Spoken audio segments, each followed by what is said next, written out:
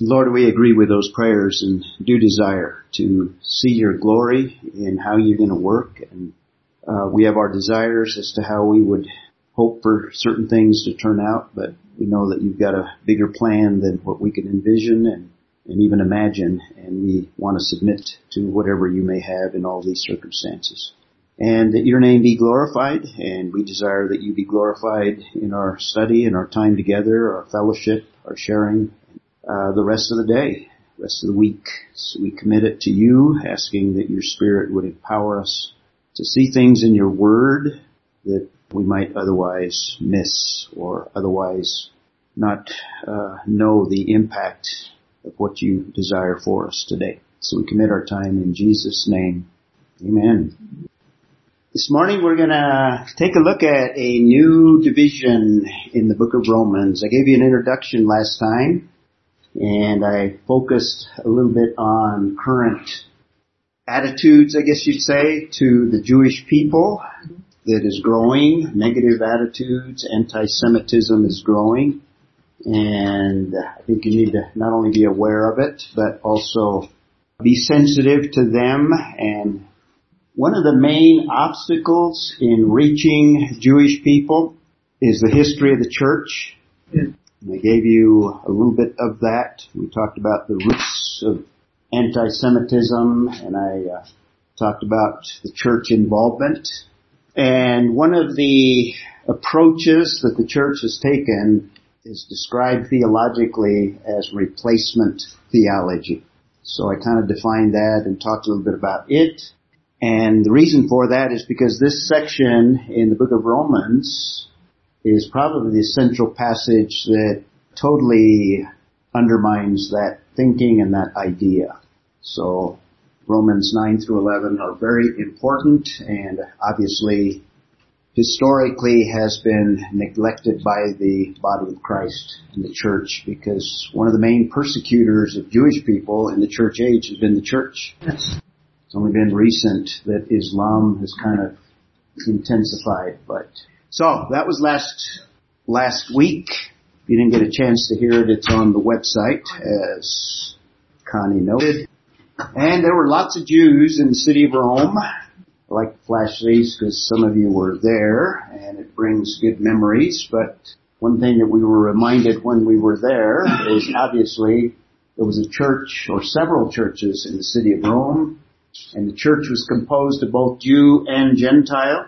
Some scholars think closely in numbers at least.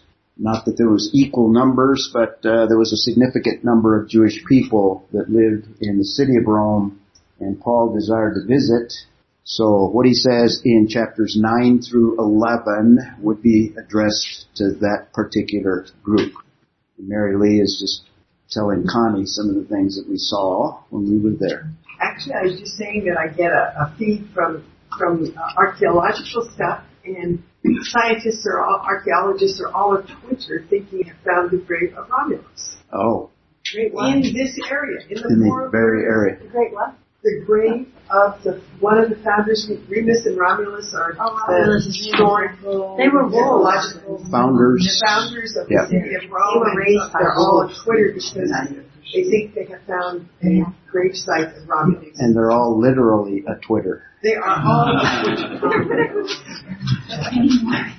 Another place we visited, place we landed, I'll use that as a background slide. Just a reminder, real quickly, I went into a little bit more detail. We have kind of a drastic change from chapters 9 through 11 from what we've been looking at in chapters 1 through 8. In fact, you might even though it's not exclusively devoted to Gentiles, it includes all of humanity. And there are passages, like verse 16 of chapter 1, where the gospel is to go to the Jew first, and then the Gentile, the power of the gospel. And even in the first century, obviously there was a large rejection of Christ, the Messiah. The nation rejected him and crucified him, essentially, or sent him to the Romans to be crucified. So the Jews of the first century would have asked the question, well, where's the power of the gospel? And what about the Jew first? It seems like the Jew in some ways may even be neglected. So we talked about that. And chapter 8 ends in a very, very high note in terms of eternal security. There's nothing No created thing, remember we talked about that, includes you and I. We can't do anything bad enough to lose salvation. And very positive note, well, if you're a Jew, you'd say, well, doesn't it seems like the Jews have not only been persecuted, but in the first century, remember this is just before 70 AD, and they were about to be expelled out of the city of Rome. Yeah. So their thinking is, well, how can you talk about eternal security when Jewish people seem to be in a very insecure situation? Almost seems like God has abandoned them. So chapters 1 through 11 are going to deal with that. What about all the covenants that God has entered into that speak, some of them eternal covenants, including promises that are not only contained in the covenants, but separate promises? What about all these promises that Israel is to be the prominent nation in the world? Israel is to be the apple of God's eye. That Israel is God's chosen people. What about all those passages? Well, this passage is going to address that. In fact, Paul says in chapter 2 that not only are the Gentiles, but the Jews are under wrath, under the wrath of God. In fact, his discussion of the wrath of God is more intense when he talks about the Jewish people in chapter 2 than it was even when he discussed the Gentiles. And if Jews are under wrath, what does that mean? And how is that experienced? And chapters 9 through 11 answer that one. Paul talks a lot about the law and how the law is ineffective in terms of justification. And this is the means by which the Jews attempted to receive a righteousness by performing. And in that, the question is, if the law is ineffective, this is the heart of Judaism. This is the heart of everything they believe. And he even talks about sanctification. You can't be sanctified through the law.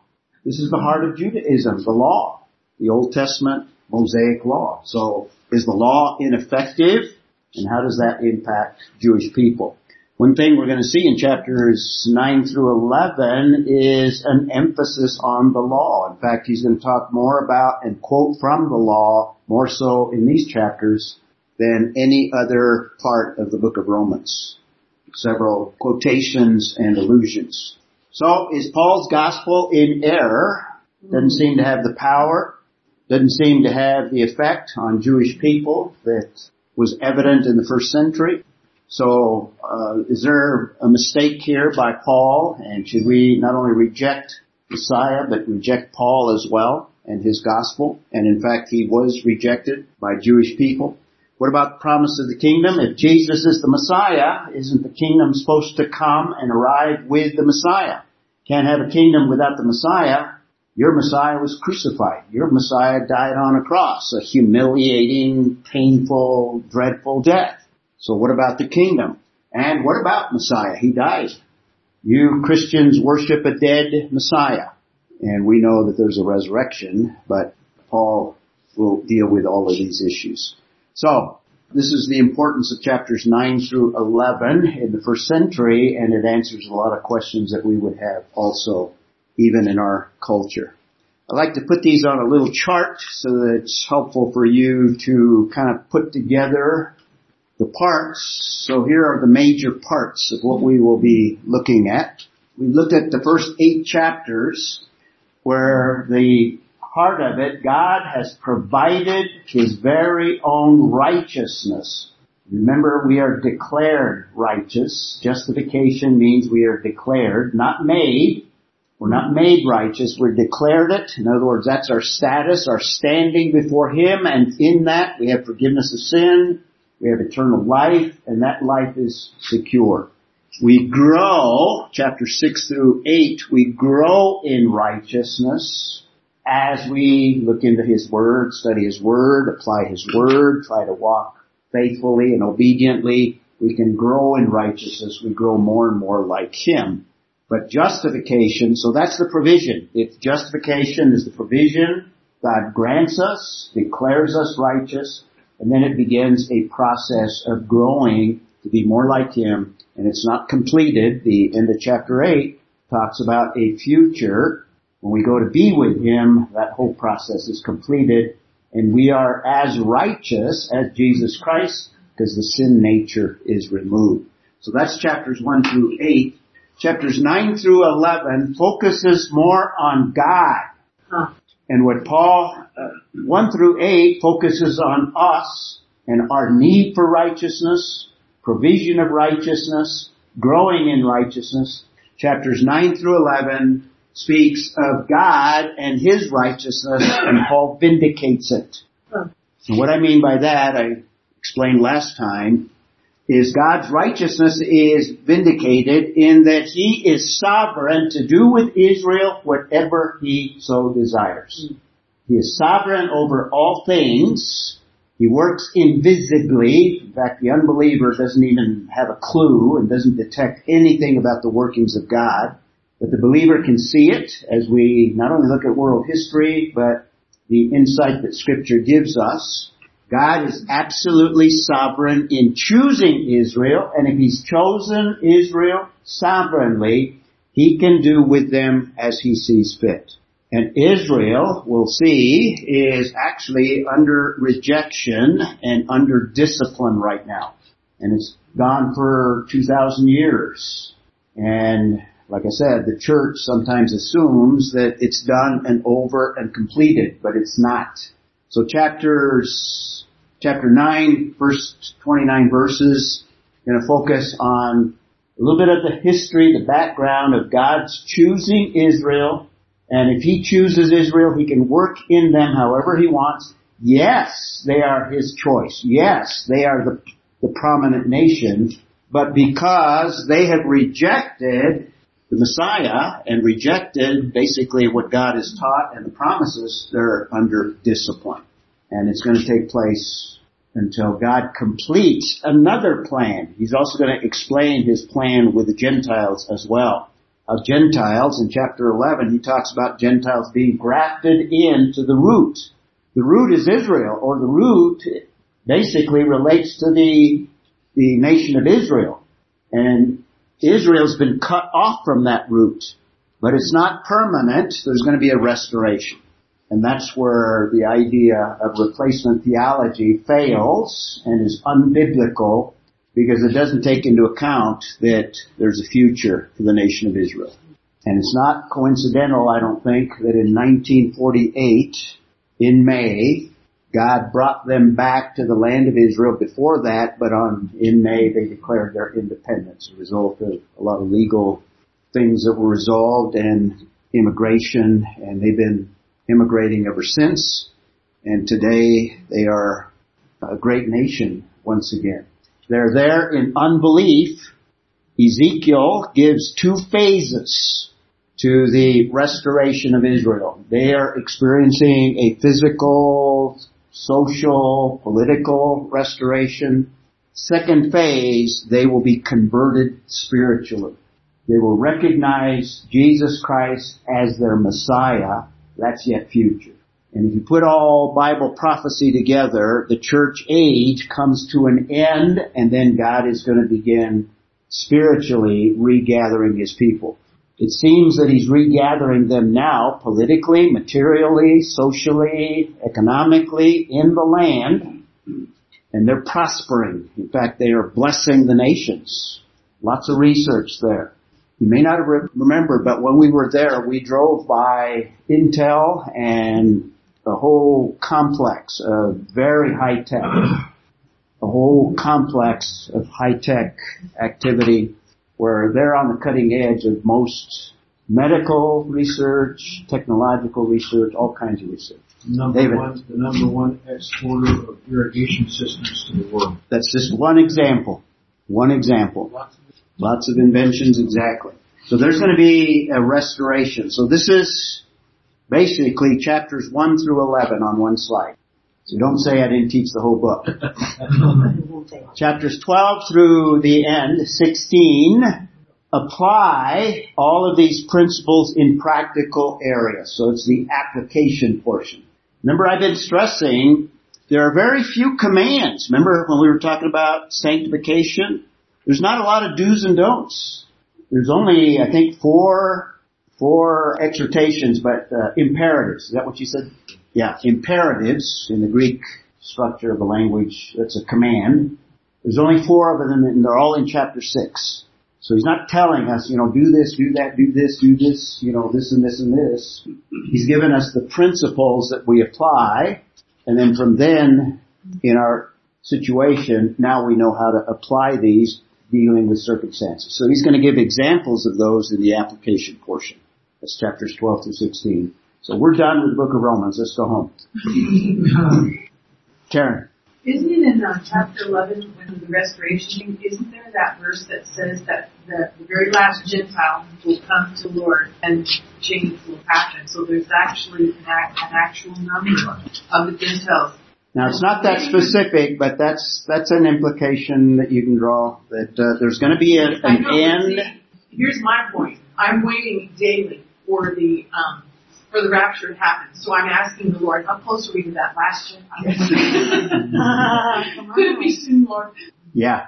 But it does tell us that there's going to come a day when, now it's not so clear in the book of Romans, but if you put all of the passages together, there will be a day where the last Gentile is saved and God and the church is taken out. 1 Thessalonians chapter 4. And then God is going to again deal with the nation of Israel. And they will be prominent. And remember in chapter 11, it says all of Israel shall be saved. That's the spiritual restoration of the nation of Israel. So that's what these chapters deal with. Got it? So we've looked at the provision of God's righteousness. Here's kind of the same thing in outline form. 9 through 11, vindication of God's righteousness. I have to abbreviate it or it doesn't fit on the slide. God is absolutely righteous. In other words, everything He does is right. There's no sin. There's no deviation from even less than perfection. God is absolutely righteous in His dealing with mankind, and Paul's going to vindicate that. He's going to do it in several ways. He's going to talk about the past sovereign election or choice of Israel, kind of expanded our little chart there. That's 9:1 through 29. And break this down. He's going to start with the first 5 verses. We won't complete them today. Where the sorrow of Paul is vindicated. In other words, why is Paul sorrowful? I stressed that chapter 8 ends on a very high note, glorious note. And then now we have deep sorrow. In fact, I call it extreme sorrow on your outline sheet. So that sorrow is indicated. He describes it in the first 3 verses, and that's about as far as we'll get today. And we can break that down into 3 parts. The sincerity of it, I'm using S as my alliterative tool here. It's a sincere evaluation of sorrow, verse 1. So verse 1, I'm telling the truth. That's the sincerity aspect. And by the way, if you read the Greek text, the first word there to emphasize it is truth. And then you have the verb. Remember in Greek you can have the words rearranged. It doesn't fit kind of the English pattern where you usually have the subject and then the verb. In Greek you could have the predicate as the first word. And the order gives you what is most important or what's emphasized. So the idea of Paul truth, the idea of truth and Paul telling it is the most important part of this whole sentence that runs all the way through verse 3. So he's going to tell the truth, and what's the content of that truth? First of all, before we look at that, we have a totally new sentence. It's kind of abrupt. And I've stressed that already. Verse 1 abruptly changes from chapter 8. What we've talked about in chapter 8. Very abrupt. And grammatically, all of a sudden, he's laying out all of these issues of sanctification. And then all of a sudden he starts up, truth, I tell you. Almost like I've got to kind of depart from what we've talked about and emphasize the content, and what he's going to emphasize is his concern for his fellow Jewish people. And it's a deep, I call it extreme concern.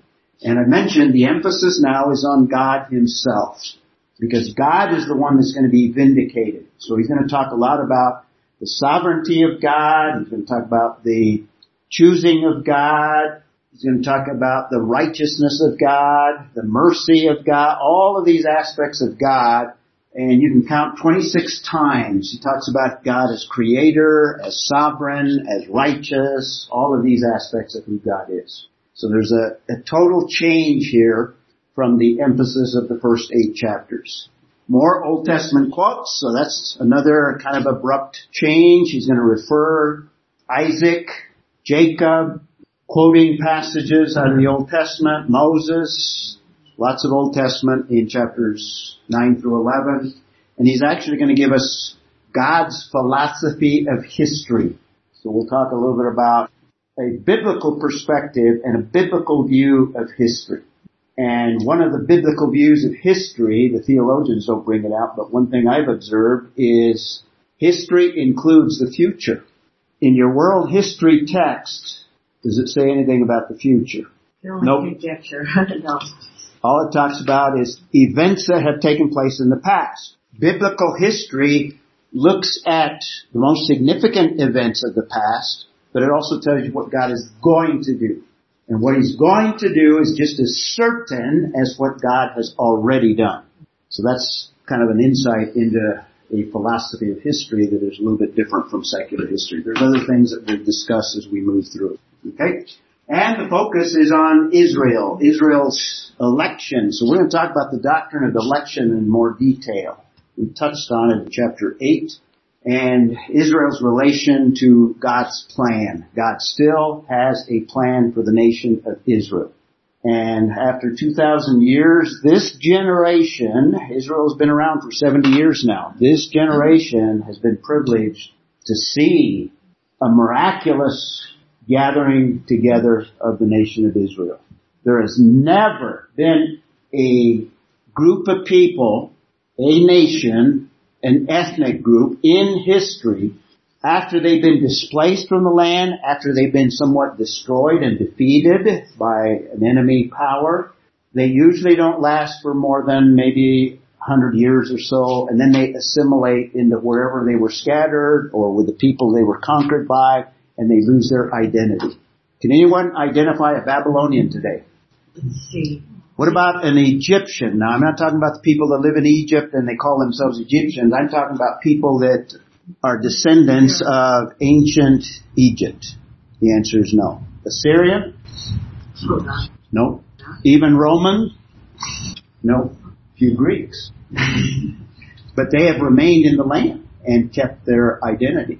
But there's not been a nation that after 2,000 years of scattering all over the world have maintained their identity and returned back into the land. That in itself is a miraculous event. And they've maintained their language, almost lost it, maintained their culture, maintained their ethnic identity. Most people will assimilate, intermarry, lose that bloodline. Jewish people have maintained their bloodline.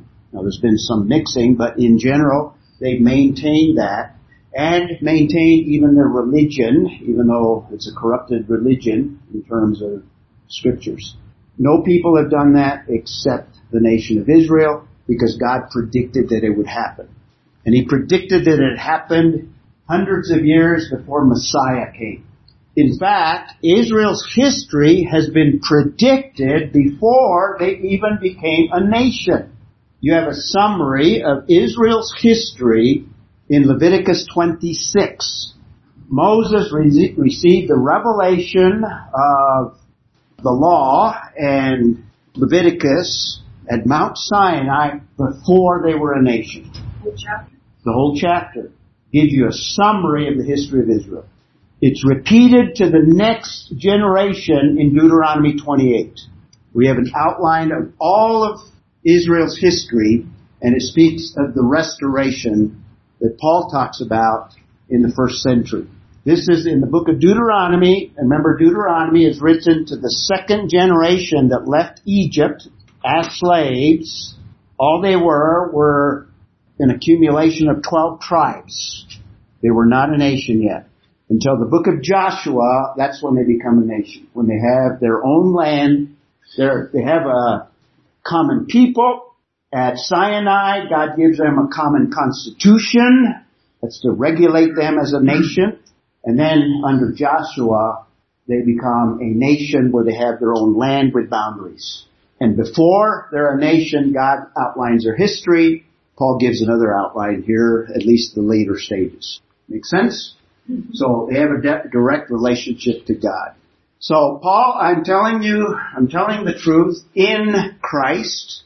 And to emphasize it, I'm not lying, gives the kind of the alternative. He's just trying to emphasize his concern. He's saying this because of what he's going to say in verse 2 concerning that great sorrow. And if that's not enough, he says, well, he's got 3 witnesses. And what do you need? 2. In a court of law in Israel, 2 or more witnesses. And Paul has given us 3 witnesses here. The truth in Christ, he's telling the truth in Christ, so he's testifying as a witness himself.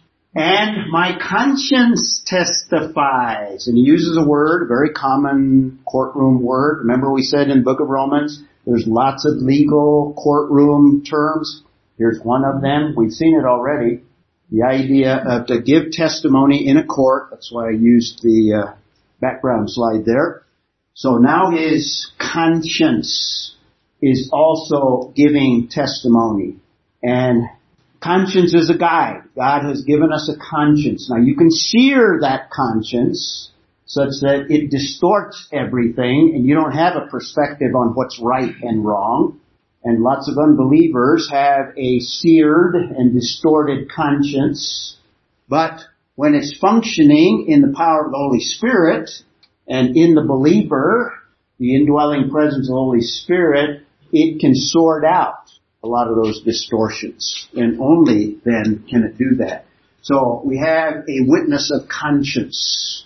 In other words, the conscience validates or supports. Paul is telling the truth. He's not lying. His conscience is clear.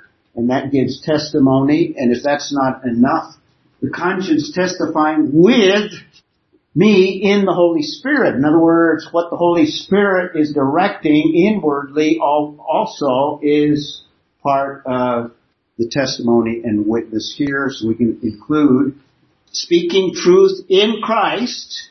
So he's in fellowship with Christ. We've seen that little phrase, in Christ, over and over again. His conscience validating that he's telling the truth. And now it testifies together. In fact, the word to testify has that prefix. Remember the prefix that gives you the idea of something together? Soon, yeah. S-U-N, sigma, upsilon, nun, for the Greek speaker here. Together with, the testimony is together with something and together with the Holy Spirit that's inside of Paul. So that's his sincere evaluation or explanation that's going to take us next to verse 2 where he's going to describe this sorrow. So he's not exaggerating. He's not making it up. He's not faking it.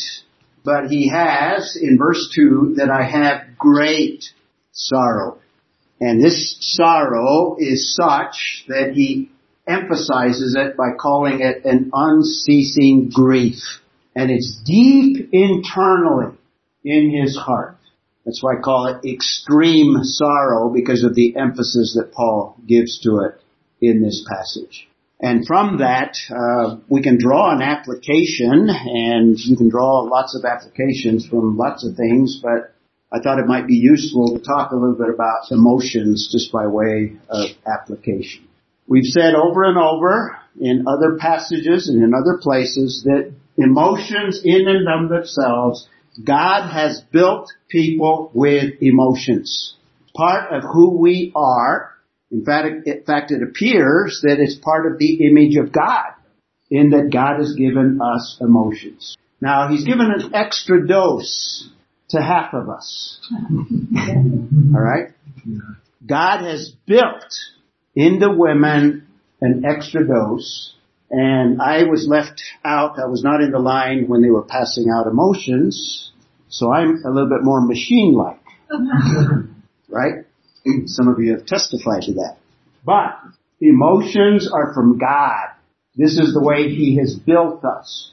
But because we are sinners, and that sin nature takes those emotions and twists them, distorts them, uses them for sinful aspects, but in and of themselves they are not sin. So it is not sinful to be sorrowful.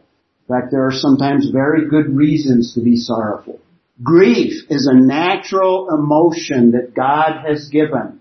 When you lose a loved one, it is okay to grieve. Make sense? Emotions in and of themselves are not sinful. They're God-given and part of how God has built us. And sometimes men need to understand this because we tend to not understand the emotions that God has given women. Even anger. Who can quote for me the passage that actually exhorts us, commands us to be angry? Angry and do not sin. That's right. Ephesians 4, right. It says, be angry. There are occasions when it is, necessary and appropriate as well to be angry. And how do we know that anger is not a sin? Jesus got angry. Jesus got very angry. Really angry. Okay?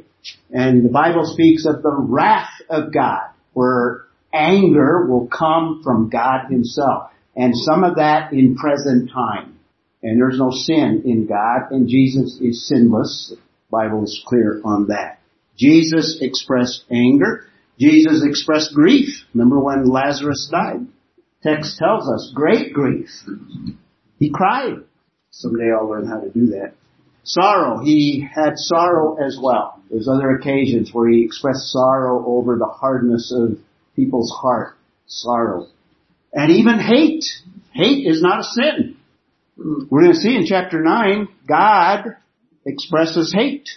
And there's appropriate situations where we can express hate as well. And what is that main area that we should hate? Sin. Sin. The Bible makes that clear. Especially the sin in ourselves. And starting with ourselves. Very good.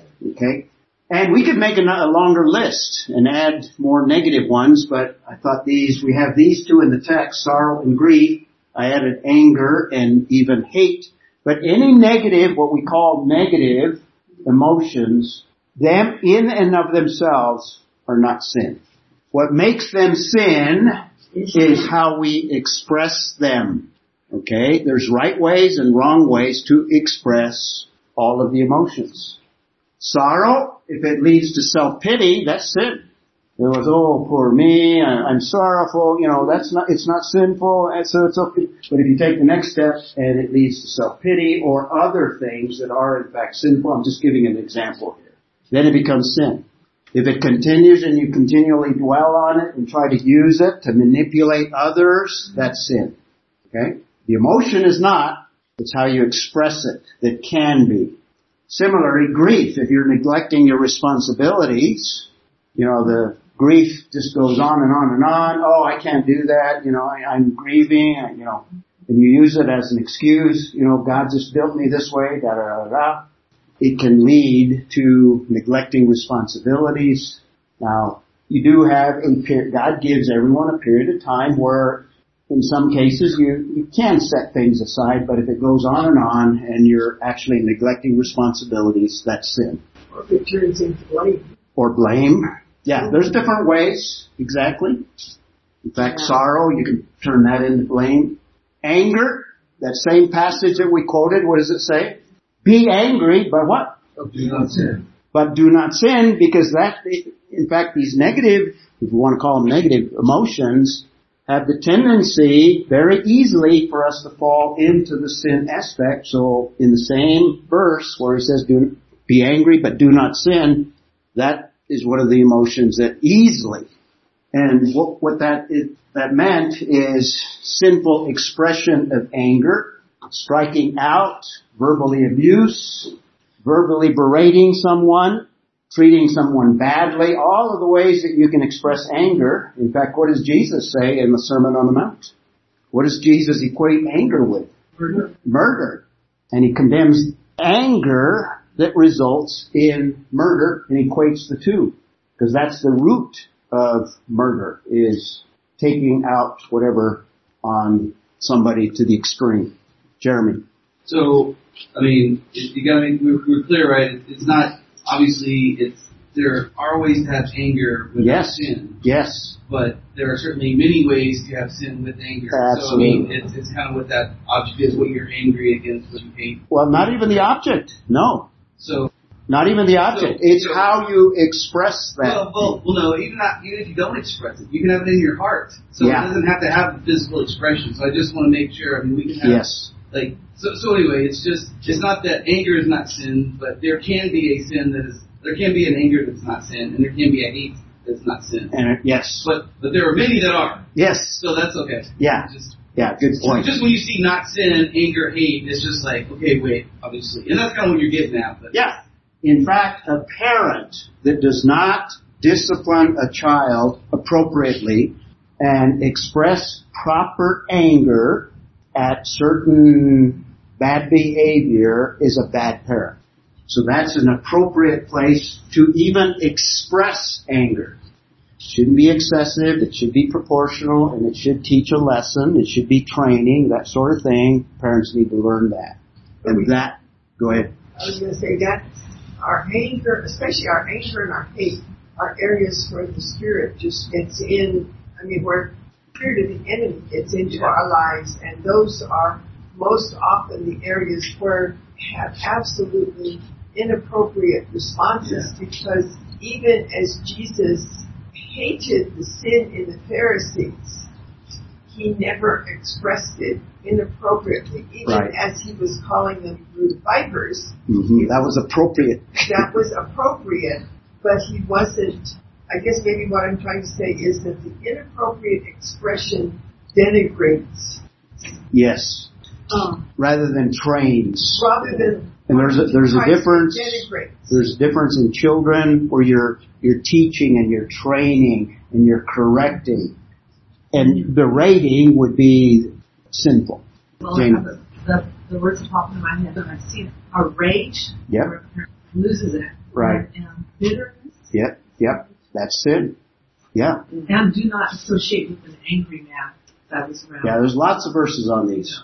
Well, anger usually is because somebody's interfering with what I want, or so it's a good way to see how selfish you are. Selfishness, yeah. Yeah, it's because you've got to protect your money or your status or your.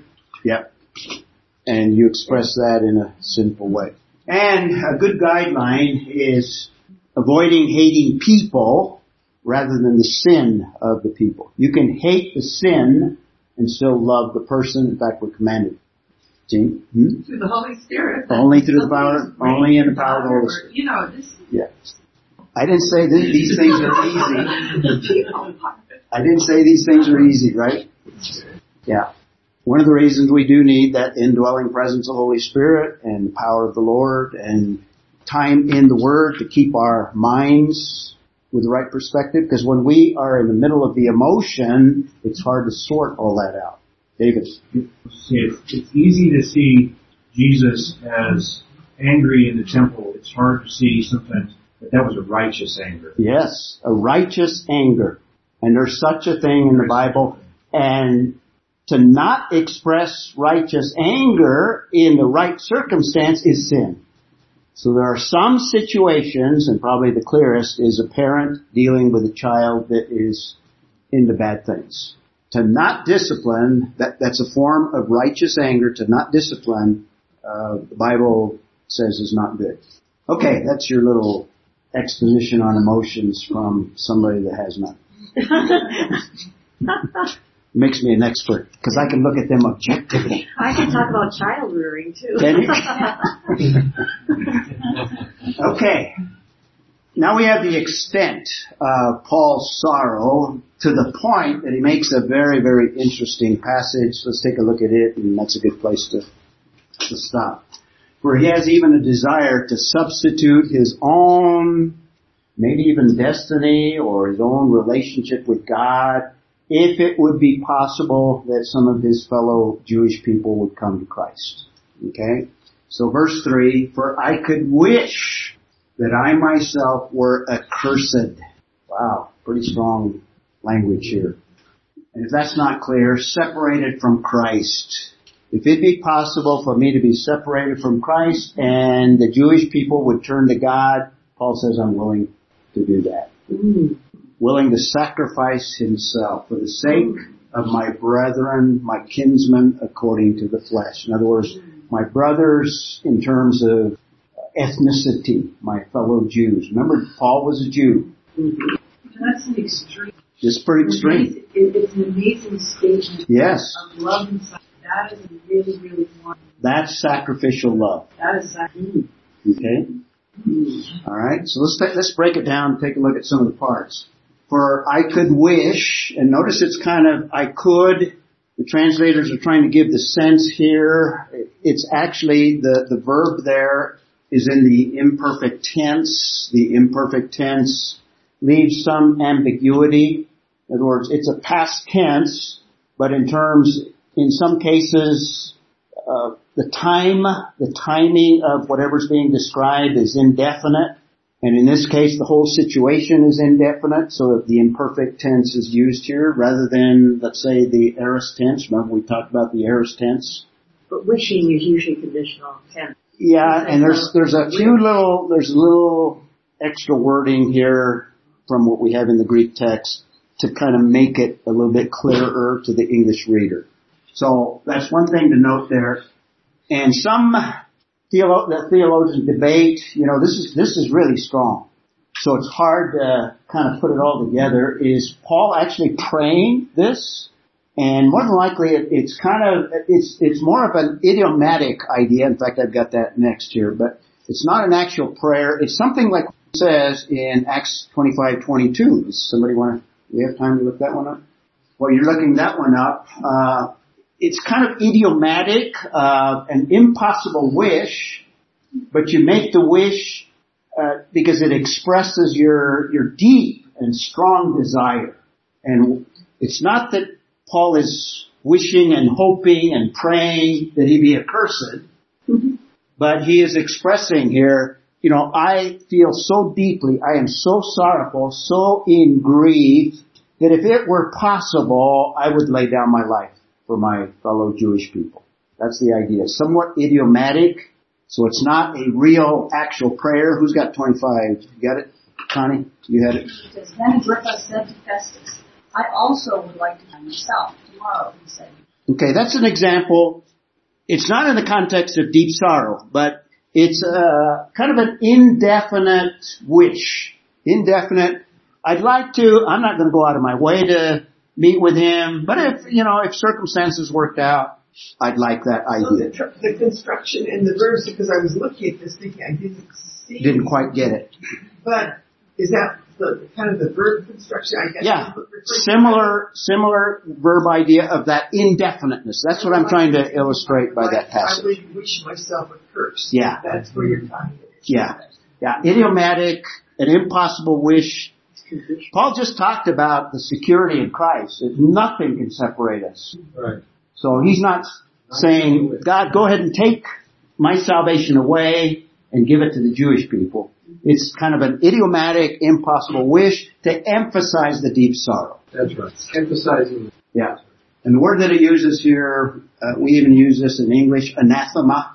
I guess we get it from some of the translations. If it be possible to condemn myself, or for you, God, to condemn me, and if this would work, this is a little bit like what Jesus does in the Garden of Gethsemane. If there's any possible way of bringing salvation apart from his death, remember Jesus prayed that. And then when it's all said and done, thy will, Father, rather than my will. Jesus didn't want to go to the cross. Would you? Anyone here look forward to? No. So the word anathema, and it's only used a few times, but it has the idea of if it be possible to be condemned. He's not talking about losing salvation, but experiencing wrath or judgment or condemnation. Separated from, apo, the Greek text there, that's the word separated from. There's only one word, it's just apo, the Greek word here. But the translators put two words there to give you the idea. The separation And then he uses another interesting preposition, for, the word for, huper. You familiar with that word? Remember we've talked about that? We studied that in the context of Christ dying in the place of us. We deserve to die. Christ died in our place. He's our substitute. So it has an idea of substitution here. If it were in any way conceivable or possible that I could stand in the place, almost like Christ stood in our place, Paul couldn't. Paul knew that because he's a sinner as well. He could not die in their place. Only Christ could do that. But he uses interesting wording here. So the idea of separating from Christ, separation from Christ, maybe as mild as even fellowship, but I think it's stronger in this context.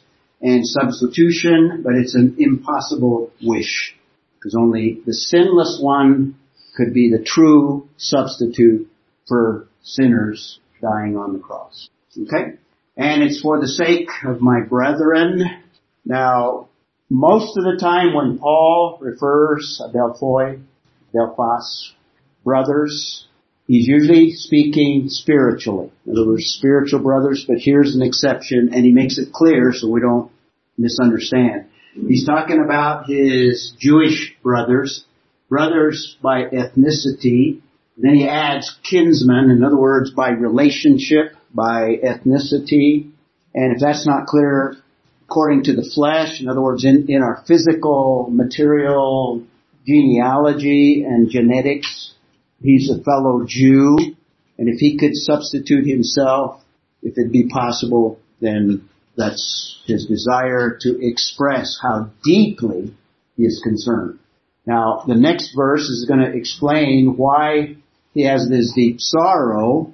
He's going to explain how Israel, in their great relationship in the past to God and all that God has granted them, they're losing it. They're outside of God's plan at the time, and they're losing out on all of the privileges that God has given them. We'll have to leave these for next time. But we see some similar expressions. In fact, the one I'd like to look at, particularly, you might study Exodus 32, where Moses does something similar for the nation of Israel. Yeah. Remember that? Yeah. He agrees to give up. He says, I'll give up what I have. Yeah. If they would know. Yes, if they would turn, they would return. And remember, chapter 32 is when Moses comes down from Sinai with the tablets of the law, and Israel's down there dancing and carrying on, and all they're doing with the false idol. The one that jumped out of the fire just popped out. Yeah, and notice what God does. God says some strong things there. He's going to destroy them all and make Moses the new people. Yeah, it's going to start over. Yep. And and then Moses saying, "Don't, no." No. But for the right reasons. Take me instead. That's essentially. We'll look at that. Similarly, Jeremiah, more in sorrow over. Remember, Jeremiah writes when the nation is on the verge of being destroyed by the Babylonians. Okay, we'll take a look at that next time. Closing thought here. Emotions are God-given, not sinful. How we express them is what we need to be concerned about, not the emotions in themselves. Who wants to close for us? You guys are stunned. Karen, do it. Lord, I just want to thank you for the patient for it. I know you need to become some Sunday. I think I'll study the Holy Spirit with the hearts and speak. Amen. Have a good week.